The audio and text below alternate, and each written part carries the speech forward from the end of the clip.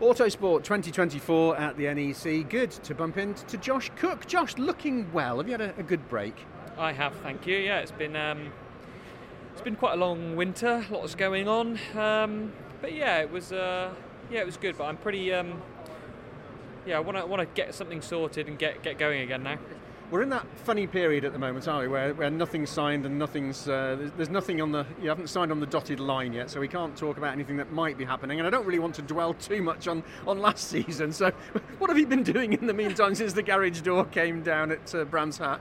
You've not really made my whole current life situation sound very good, have you? Last year was terrible. Future's looking bleak. But how's the Autosport show? Yeah, last year wasn't great. We struggled, but the team and the crew on the car were mega. They did everything they could do. They worked tirelessly.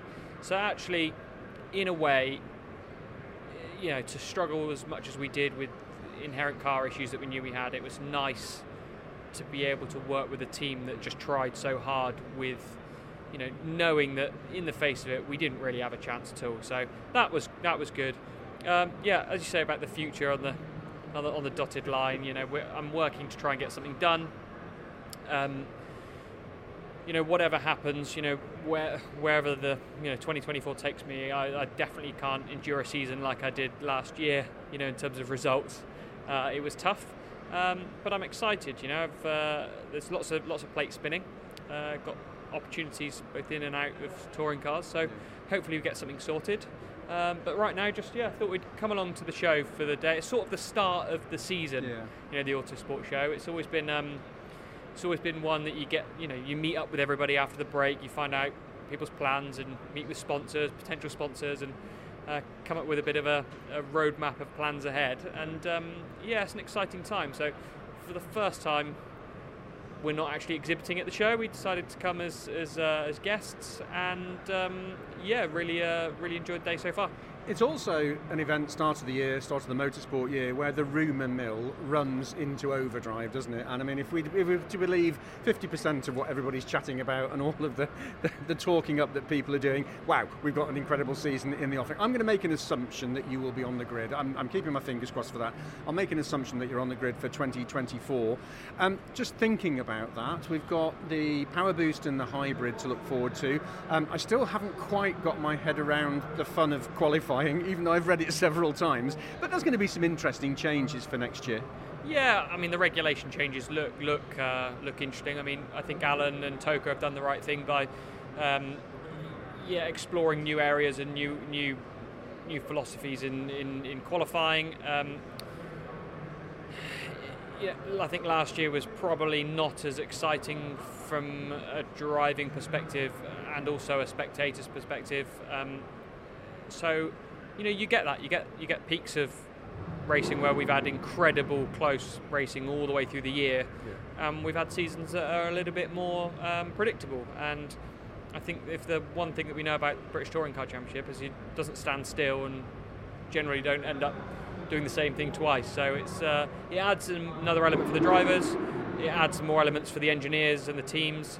And it's going to be something exciting for the spectators to watch. Absolutely. Working on my assumption that you will be on the grid, a lot of learnings from last year. You and I spoke at various times during the season, and I watched the weight on your shoulders play quite a heavy part in the chats that we had.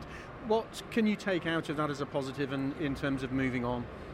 To be honest, we know, we knew the struggles with the car. We knew the issues that we had.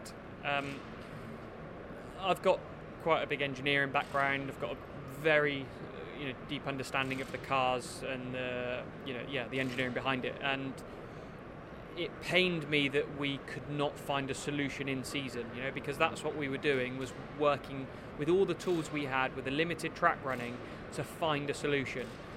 We knew there were circuits that would favour the car last year. Knock Hill, places like that, which were good, but we knew that the long radius bends, high-speed corners, the car was not good in. And no matter what we did, we just really struggled. So I feel like I absolutely worked 110%, both behind the wheel and on the car. When I was back at base or whatever, but we just could not find a solution. So that was a tough one to take, because I'm if there's a problem, I want to try and solve it. And sadly, we couldn't. So yeah, that was difficult. Paired with, I also really wanted to get the car back to where I knew it could be. Not just for my sake, but for the sake of Aidan and Jade as well. And maybe I took a little bit of that burden on my own shoulders, which I shouldn't have done. But I wanted to make sure that I did everything in my power to get the car back to previous years. Did I see you in driving something else recently? A rather odd-looking vehicle.